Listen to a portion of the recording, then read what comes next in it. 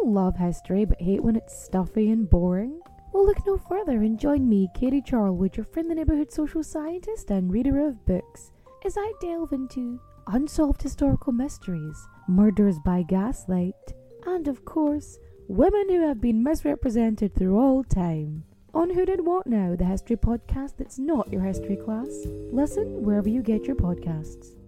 Hi, I'm Neil. And I'm Ken. And we are from the Triviality Podcast, a pub trivia-style game show where a lack of seriousness meets a little bit of knowledge. Join us each week for an hour-long game of general knowledge trivia featuring special guests from around the world, plus tons of extra themed episodes. If you want to improve your trivia game, or you just want to scream at us in your car when we get easy questions wrong, then we're the show for you. Find Triviality on all your favorite podcast apps. But you know that because you're already listening to a podcast. What follows may not be suitable for all audiences. Listener discretion is advised. The world is full of stories. Stories of mysteries, of curiosities, of oddities. Join Kat and Jethro Gilligan Toth for the strange, the bizarre, the unexpected, as they lift the lid and cautiously peer inside the box of oddities. Have you noticed I've been drinking a lot more water lately? I have noticed that, yes. Yeah, and the reason is because we got one of those water bubbly machine things. Yep. You know, you can make sparkling water out of just regular old tap water. And so I've been flavoring it. For example, that's lime. But I've been getting kind of bored with the typical flavors, and I was going through the fridge looking for possible ideas to flavor the water with, and I seriously considered Baby Bell cheese. I didn't do it yet. I don't think I can express to you how my gag reflex responded to cheese-flavored water. Cheese water. No, not for you? No, not for me. Banana. That was another one I considered. All right, I don't think banana would be terrible. That might be pretty good. Right. But I don't know. For some reason, I'm intrigued by Baby Bell cheese-flavored water. What about hot dog-flavored water? No, I've had that before. Pop on some Limp Biscuit and... I've actually had hot dog water. What? Why? Well, it was out of necessity. I was single at the time, and I had boiled some hot dogs. And later that night, I was really, really thirsty, and it was in the wintertime, and the pipes froze in the trailer that I lived in, and so I drank the hot dog water. The hot dog water that had just been sitting on the stove? Yeah. Oh, goodness. Yeah, I wouldn't do that again, but maybe if I carbonated it. I don't even know what to think about what you've just said. I'm very concerned. I am either surprised that you're alive or I believe in your immune system so much. Yeah. You know, my doctor's surprised that I'm still alive, too. Yeah. He keeps telling me you have no right to be as healthy as you are. I like it. Got this email, Dear Kat and Jethro. I seem to recall you telling a story of a guy whose job was to simply wipe the ass of the royal family members. Is that true? And if so, what was the name of that position? Flying my freak flag in Spokane, Washington, Carla. Well, Carla, yes, number one, it is true. Number two, the name of that position, I would say, is maybe a kind of a semi-crouch, but holding your nose with one hand. A semi-crouch. Actually, the job title was Groom of the Stool, and it was a highly sought-after position. In fact, I did a little more research into it. They actually carried around portable commodes with a washing bowl, water, and towels, and then some of them took the job so seriously that they would... They took it upon themselves to monitor the monarch's bowel movements. Oh, yeah. Maybe try to anticipate when the next one would be coming? Yes, that's exactly right. Although my first thought was that they were examining the bowel movement itself with like a pair of chopsticks. I know a guy that used to do that, actually. What are you talking about? It was a guy who was so convinced that he was going to get colon cancer that he would fish his poo out of the toilet with chopsticks and examine it. Who was this person? I'm not going to say his name, but he is a well-known radio consultant.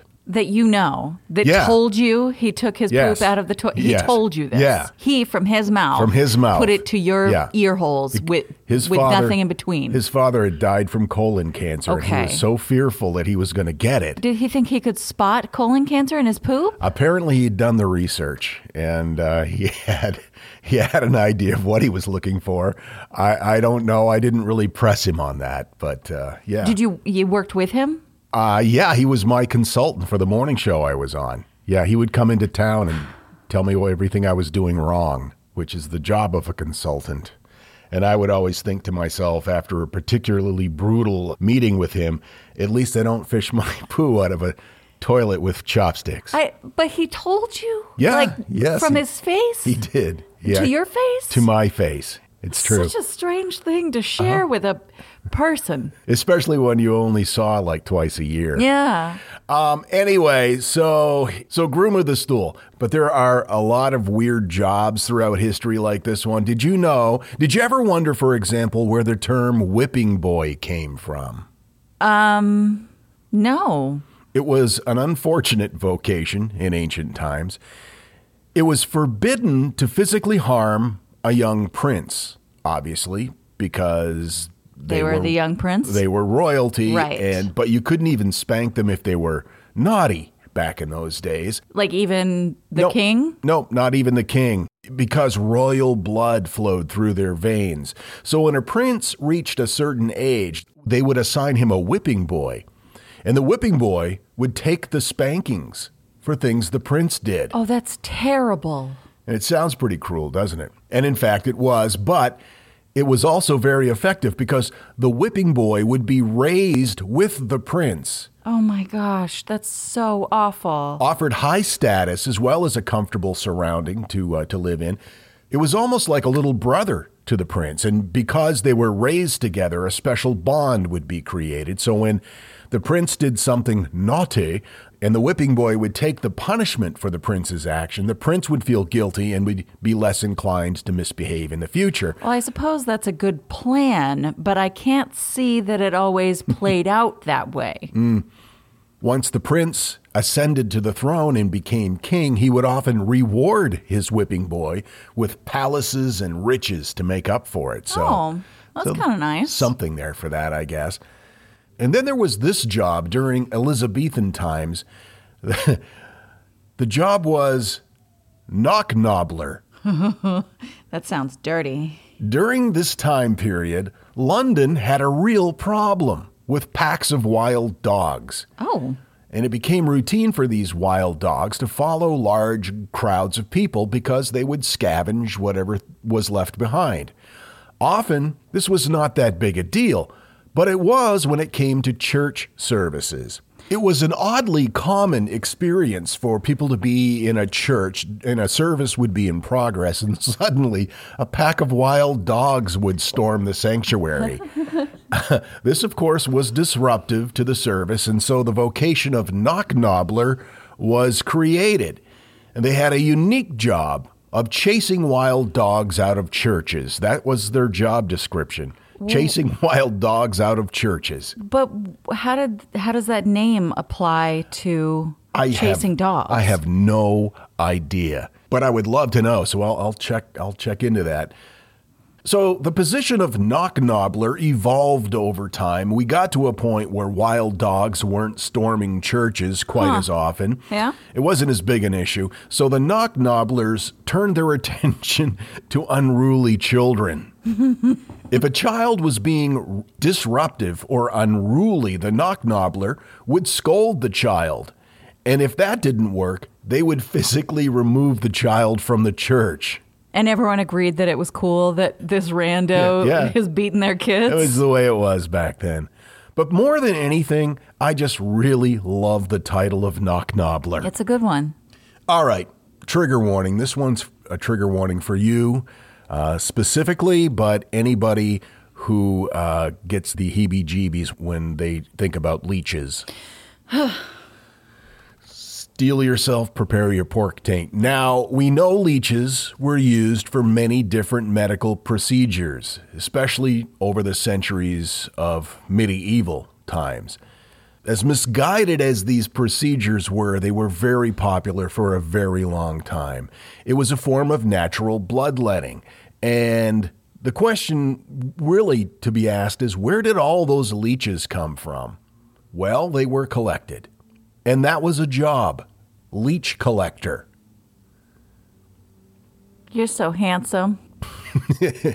This was complicated. You know, you think it would be pretty easy. You just go and you scoop them out of a pond with a net. But no, it was much more complicated than that. Some leech collectors would use amputated body parts to attract the leeches. But amputated body parts were not an easy thing to find, so some would use pieces of slaughtered animals.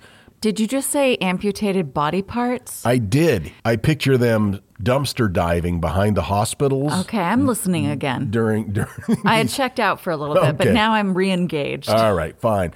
But if they couldn't get body parts, they would use parts from slaughtered animals. But that was expensive too, so the most affordable option was use your own legs. No. Leech collectors would wade into bogs and swampy waters and marshes and let the leeches attach themselves. I hadn't re-listened. Now, you're probably thinking, all right, that's really gross, but at least you can just pull them right off as soon as they attach. No, you cannot. Leeches are very difficult to remove when they're first attached. Leech collectors would have to let the leech feed for about 20 minutes before they could be removed without harming them. Now, we grew up in Maine, where leeches were not an uncommon thing in freshwater lakes. And the way we would remove them, do you remember? Salt. Put salt on them and they will curl up and drop off. But that was harmful to the leeches. And you wanted to keep them safe. Yeah. And the more leeches you collected, the more money you made, but also the more blood you lost, not to mention the diseases and the illnesses that the leeches gave people. Leech collector, not a good job. I hate that. Let's talk about barbers. Okay. It Barbers. was tough to be a barber. They also bloodletted, right? Yes. It was tough to be a barber in the Middle Ages because you were expected also to be a surgeon. The reasoning behind this was you were well acquainted with sharp things for cutting hair and shaving faces. You're skilled in using sharp, pokey things. Hence, it was expected you could perform complicated medical procedures. So by that logic, would butchers also be surgeons? Oh, that's barbaric. I wonder if that's where the word came from. I bet. A barber was expected to not only provide a shave and a haircut, but also perform amputations, tooth pullings, and bloodletting. To advertise their business, they would hammer a pole into the ground right outside the door, and they would paint it with a red stripe and a white stripe. Sure. The red stripe represented the blood, and the white stripe, the bandages. And we still use barber poles to this day, although if it's a good barber, there's limited bloodletting. Have you ever had a traditional, barber shop shave? I never have. I've always wanted one. I think we should do that for you. I would love that. I think that would be fun. Get some hot towels. Yeah. And then I could order a straight razor. What, you're going to do it? Yeah. It can't be that hard, right? I'm sure there's a YouTube video for it. And then there's this profession. This was in Roman times. Vomit collector. Oh, yeah. Vomitoriums. Yeah. The wealthy and the royals, they loved to strap on the old feed bag back then. The problem was, after eating for lengthy periods of time, they felt full and they couldn't eat anymore. The answer, induced vomiting. And that was referenced in the movie Hunger Games, when they went to the Capitol and Katniss was invited to the fancy pants party, and they were talking about how, once you've ate your fill, then you drink this and you throw up so you can eat some more. And of course, the people in the districts were starving, and it seemed so disgusting that they would waste in that way. And anyway, so that was probably where that came from. It was surprisingly common back then. Ugh. At first, people would excuse themselves to go to a bathroom, which became known as the vomitarium, as you have pointed out, and that's where they would vomit. But then it became so widely accepted that people just stopped leaving the table to vomit. Instead, when they sat down, each royal diner was assigned their own vomit catcher. The vomit catcher would stand next to the guest with a bowl that was designed for catching the vomit. And it was not uncommon that the feast would be so big and there would be so many people that there just weren't enough vomit catchers or bowls to go around. There was a vomit catcher shortage. I have a question. Yeah. Was it seen as a sign of status to consume more than... Oh, I'm sure. And so it was... Maybe people weren't necessarily interested in eating more and more and more, but they were interested in people seeing them eat more and more and more. Is that it? I think that has a lot to do with it. Plus, just the pleasure of eating. It's pleasurable. But is it pleasurable after you vomited? I don't think I would feel pleasure after that, but apparently they did. All right. So, in these larger feasts where there weren't enough vomit catchers or bowls to go around, the diners would simply vomit on the floor. No. And it was the job of the vomit collectors to clean the vomit off the floor as well as empty the vomit bowls. How did we go from that kind of... Social protocol? Yes, to like no farting or bodily functions of chew any with your kind. mouth closed. Right. Yeah, we've come a long way. Well, I'd say we've actually regressed a little bit, but there was a time when we had come a long way. Yes, true. So my question to you is, which would you rather be, groom of the stool, vomit collector, or leech collector?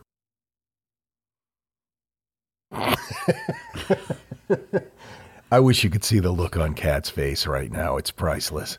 My information came from fascinating article in Ancient Origins by Lex Lee, Wikipedia, and History.com. I would go with the vomit collector. You think so? I think so, yeah. I know that would make me vomit, though. Isn't that funny how that just triggers a person? It's like instinctive. Yeah. It's like yawning, only a lot smellier. Wow. That's words of wisdom right there. Vomiting is like yawning, only smellier. The Box of Oddities with Kat and Jethro Gilligan Toth. Hey there, I'm Dylan Lewis, one of the hosts of Motley Fool Money. Each weekday on Motley Fool Money, we talk through the business news you need to know and the stories moving stocks on Wall Street. On weekends, we dive into the industries shaping tomorrow and host the experts, authors, and executives that understand them. Tune in for insights, a long-term perspective on investing, and of course, stock ideas. Plenty of them. To quote a listener, it pays to listen. Check us out and subscribe wherever you listen to podcasts. Want to learn how you can make smarter decisions with your money? Well, I've got the podcast for you. I'm Sean Piles, and I host NerdWallet's Smart Money Podcast. On our show, we help listeners like you make the most of your finances. I sit down with NerdWallet's team of nerds, personal finance experts in credit cards, banking, investing, and more. We answer your real-world money questions and break down the latest personal finance news. The nerds will give you the clarity you need by cutting through the clutter and misinformation in today's world of personal finance. We don't promote get-rich-quick schemes or hype unrealistic side hustles. Instead, we offer practical knowledge that you can apply in your everyday life.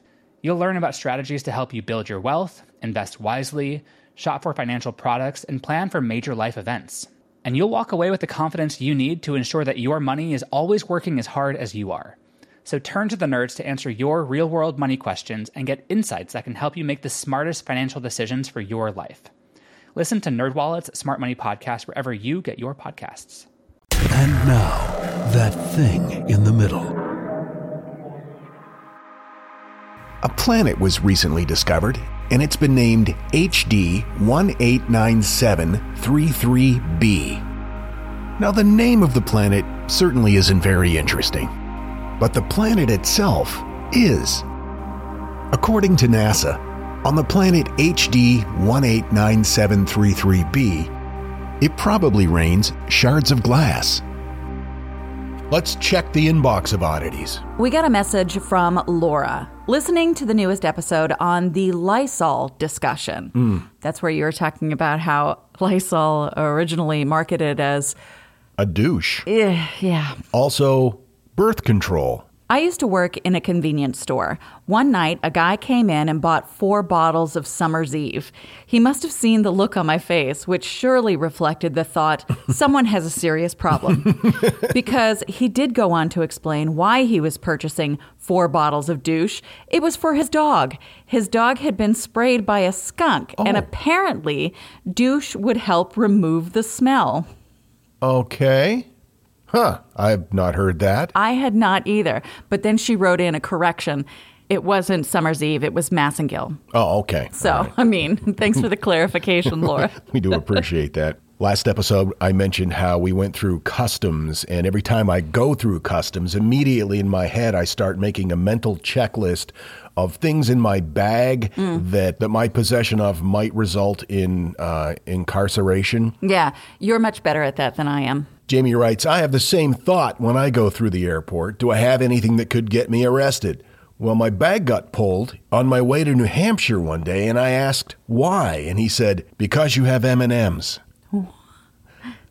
I asked why M&Ms? And apparently they look like little tiny bombs. So heads up, future travelers. What? Yeah, I guess it triggers something in the system. Oh, all right. Although I've had M&Ms in my bag, and I've never been pulled for that. I brought M&Ms home from Mexico because that's right, you did. They're peanut M&Ms, and I don't know why I thought this was so interesting. When we were in Cancun, I bought peanut M&Ms, and they were M&Ms con maní. And I noticed that when we were in Cabo, they had M&Ms with peanuts, but they were called M&Ms with cahuate. I think that's how it's pronounced. And so I bought them, and then I went to the internets, and it was like maní. And then I was like, see, but this is cahuate. And then I realized that they're, 2 different parts of a very large country. And yeah. I don't know. What was I saying? Oh, yeah. So I have some M&Ms that we've got to eat. Are you interested in the parts of history that remain a mystery? Do you want to learn more about the historical myths and misconceptions used to prop up false belief today? I'm Nathaniel Lloyd. In my podcast, Historical Blindness, I delve into all of these topics, sharing puzzling tales from the past and examining hoaxes, conspiracy theories, and misremembered events that provide insight into modern politics and religion. Find out what's real and what's not when it comes to famous conspiracy theories, like those surrounding notorious assassinations and secret societies. Discover the weak and deceptive underpinnings of modern political ideologies and religious beliefs. Join me as I attempt to shed some light on our historical blind spots. New episodes every 2 weeks. Find Historical Blindness on most podcast players and platforms. There are really many reasons to listen to our podcast, Big Picture Science. It's kind of a challenge to summarize them all, Molly. Okay, here's a reason to listen to our show, Big Picture Science, because you love to be surprised by science news. We love to be surprised by science news. So, for instance, I learned on our own show that I had been driving around with precious metals in my truck before it was stolen. That was brought up in our show about precious metals and also rare metals, like most of the things in your catalytic converter. I was surprised to learn that we may begin naming heat waves like we do hurricanes. Prepare yourself for heat wave Lucifer. I don't think I can prepare myself for that. Look, we like surprising our listeners. We like surprising ourselves by reporting new developments in science and while asking the big picture questions about why they matter and how they will affect our lives today and in the future. Well, we can't affect lives in the past, right? Oh, I guess that's a point. So the podcast is called Big Picture Science, and you can hear it wherever you get your podcasts. We are the hosts. Seth is a scientist. I'm a science journalist, and we talk to people smarter than us. We hope you'll take a listen. When all the other podcasts get together at a dinner party, we're the podcast that sits with our legs crossed by the fireplace and listens politely. This is the Box of Oddities. Tell me a story, please. Happy to do so, my fine sir. I did get a request not long ago. Somebody had said if we could just do a straight up trigger warning anytime I do true crime. Okay. I'm not the only one who does true crime, but I think I do probably more often than you. But either way, if we could just give them a heads up, and I'm happy to do that. Heads up, this is true crime. Wow, an episode with 2 trigger warnings. Yours was grosser. Wait, leeches are grosser to you than murdered people. August 11, 1994. There's a crew of early morning fishermen out on the Lady Marian in Hawkesbury River, northwest of Sydney. Now, this trawler was out and about looking for squid. Apparently, there's a large population in the mouth of the river. And the boat's captain, Mark Peterson, though I did find one picture where he was noted as Neil Peterson, but maybe it's Mark Neil Peterson. I don't know. Anyway, he felt a strong tug on the fishing net. So the fishermen were like, yay, this is it. We've snagged a spid squeezies. So then as they're lifting the net out, they discovered that it was not some sort of large fish or squid or whatever. It was something man-made. It looked to be a steel frame.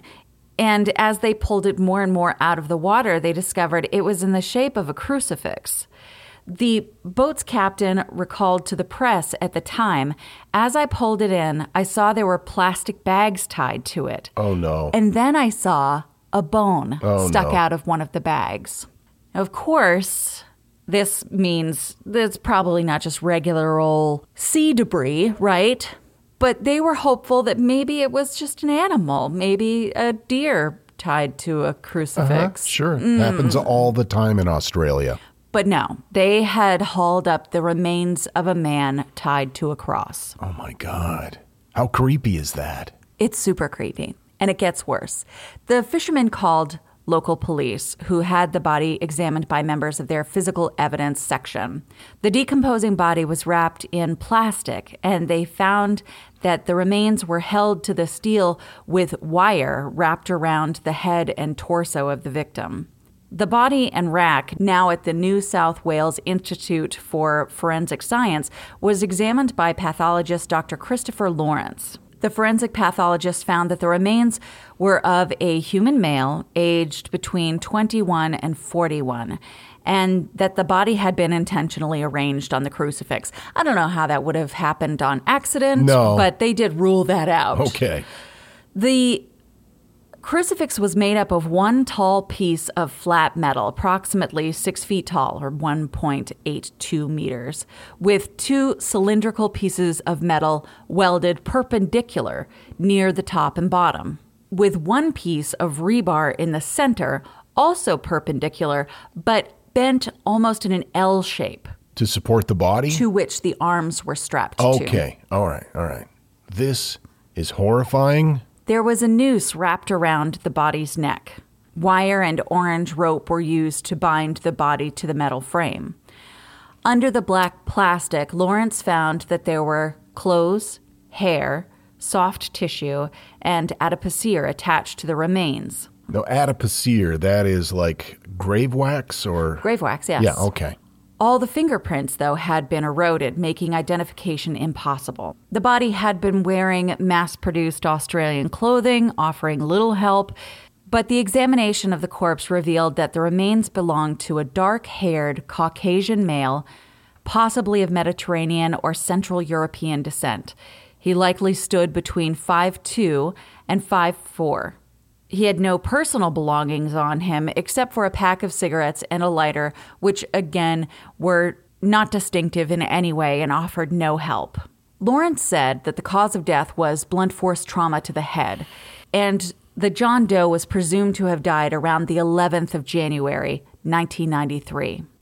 And when was it discovered again? August of 94. Okay. What wasn't clear is if the John Doe had been tied to the frame before or after he was killed. Oh, no. What they did determine was that the steel structure had likely been made to the man's exacting measurements.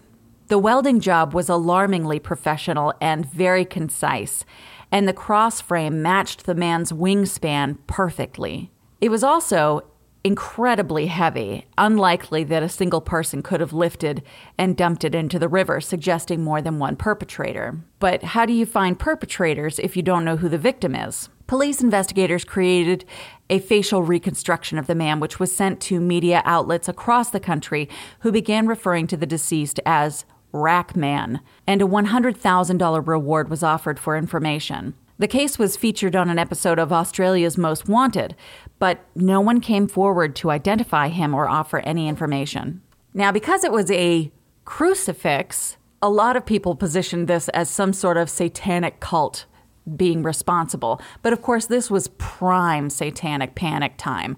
So everything was attributed in some way to a Satanist group, which almost never was the case.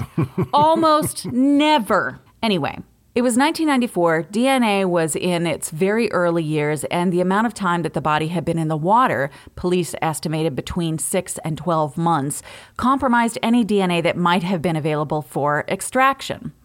Now, even though police weren't getting good details, they did have some tips. Some believed the body might belong to convicted drug dealer Joe Biviano, who went missing in 1993. But there was no way to make a positive identification because Biviano had no dental records on file, and the DNA sample from one of Biviano's relatives didn't match the sample taken from Rackman's remains. Tips from the public also led investigations into missing persons Peter Matriz, a King's Cross businessman. Police, though, had previously received information that Peter had been bashed to death and his body had been dumped into the ocean.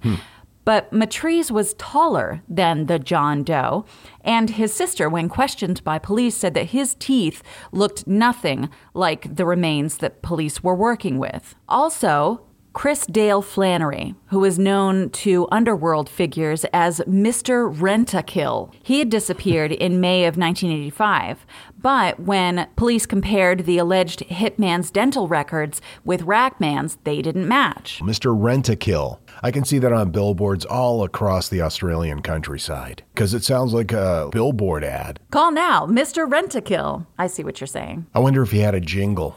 What do you imagine that might sound like?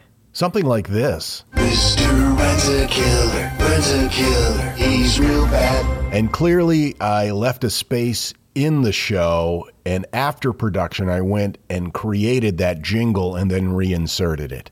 Thank goodness. Thank goodness you did all that work. Yeah. For that jingle. Mm-hmm. Sounded great. I'm sure it will be. We'll see. Also, police at this time are looking into gambling addict Max Tanzewski, who went missing in Sydney's Newtown in January of 1993. But with no way to confirm or deny that connection, they kept searching. Now, of course, this very gangland-style disposal of the body suggested that the victim was involved in something unlawful. Like, this isn't just how regular old people get murdered, right? Yeah, it sounds to me like the type of execution that they made the guy watch them create this metal crucifix. I mean, clearly they measured him for it like a suit. Yeah. And then maybe they made him weld it himself. Oh, wow. I hadn't thought about that. You're getting real grimy there. That's my job.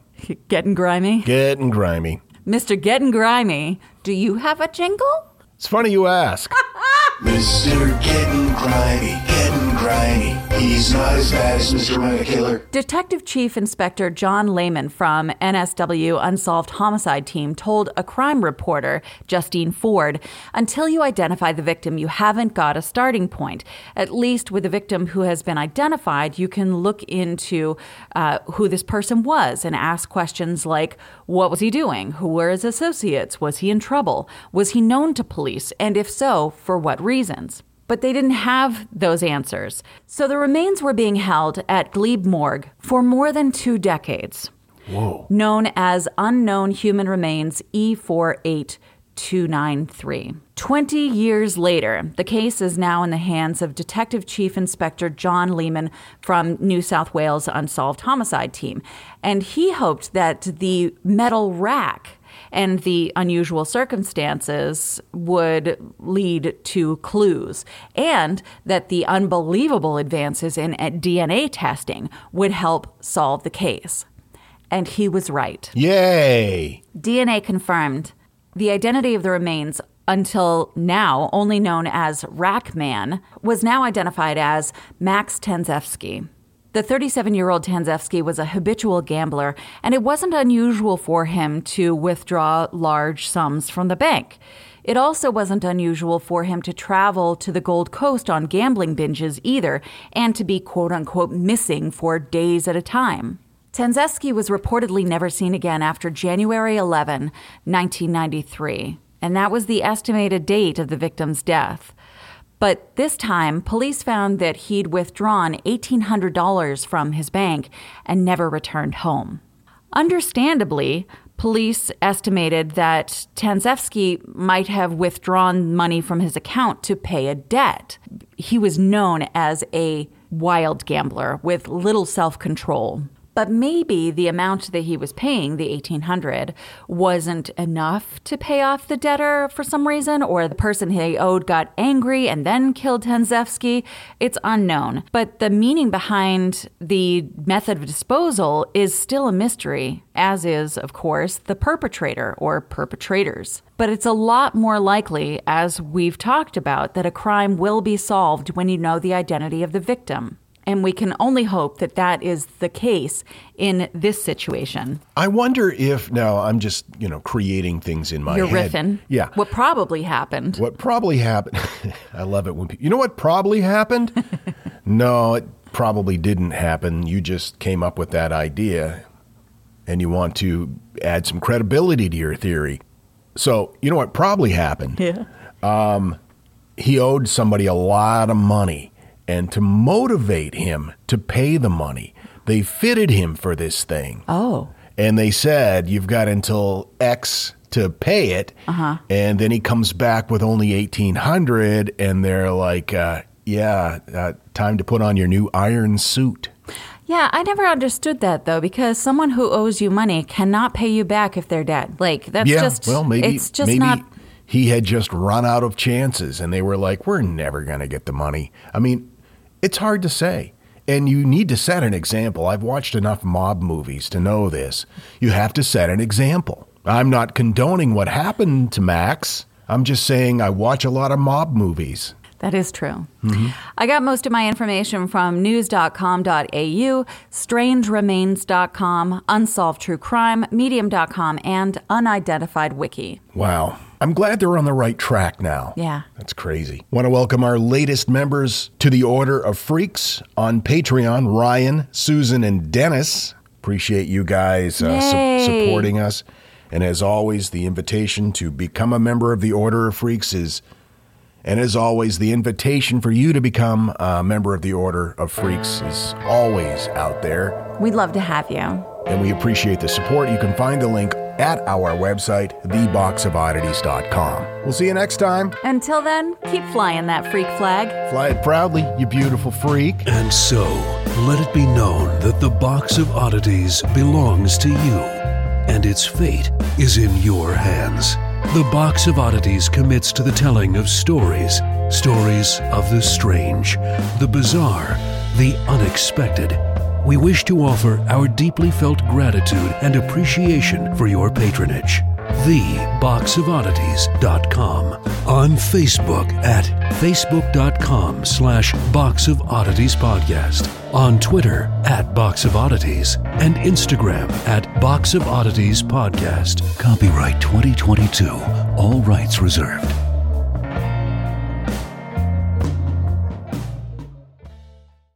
And disgusting. It was really, really rough. I know, honey. I know. My name is Greg Jackson. I'm a historian, professor, and the creator of History That Doesn't Suck, a podcast that provides a complete overview of U.S. history through storytelling, yet keeps the rigor you'd expect in a university class. Starting with 22-year-old George Washington in his first battle, join me for a chronological telling of the United States story, its unlikely revolution, fractious civil war, tenacious inventors, brave reformers, and more. With more than 100 episodes, you can already binge listen your way through the progressive era. Find History That Doesn't Suck wherever you get your podcasts.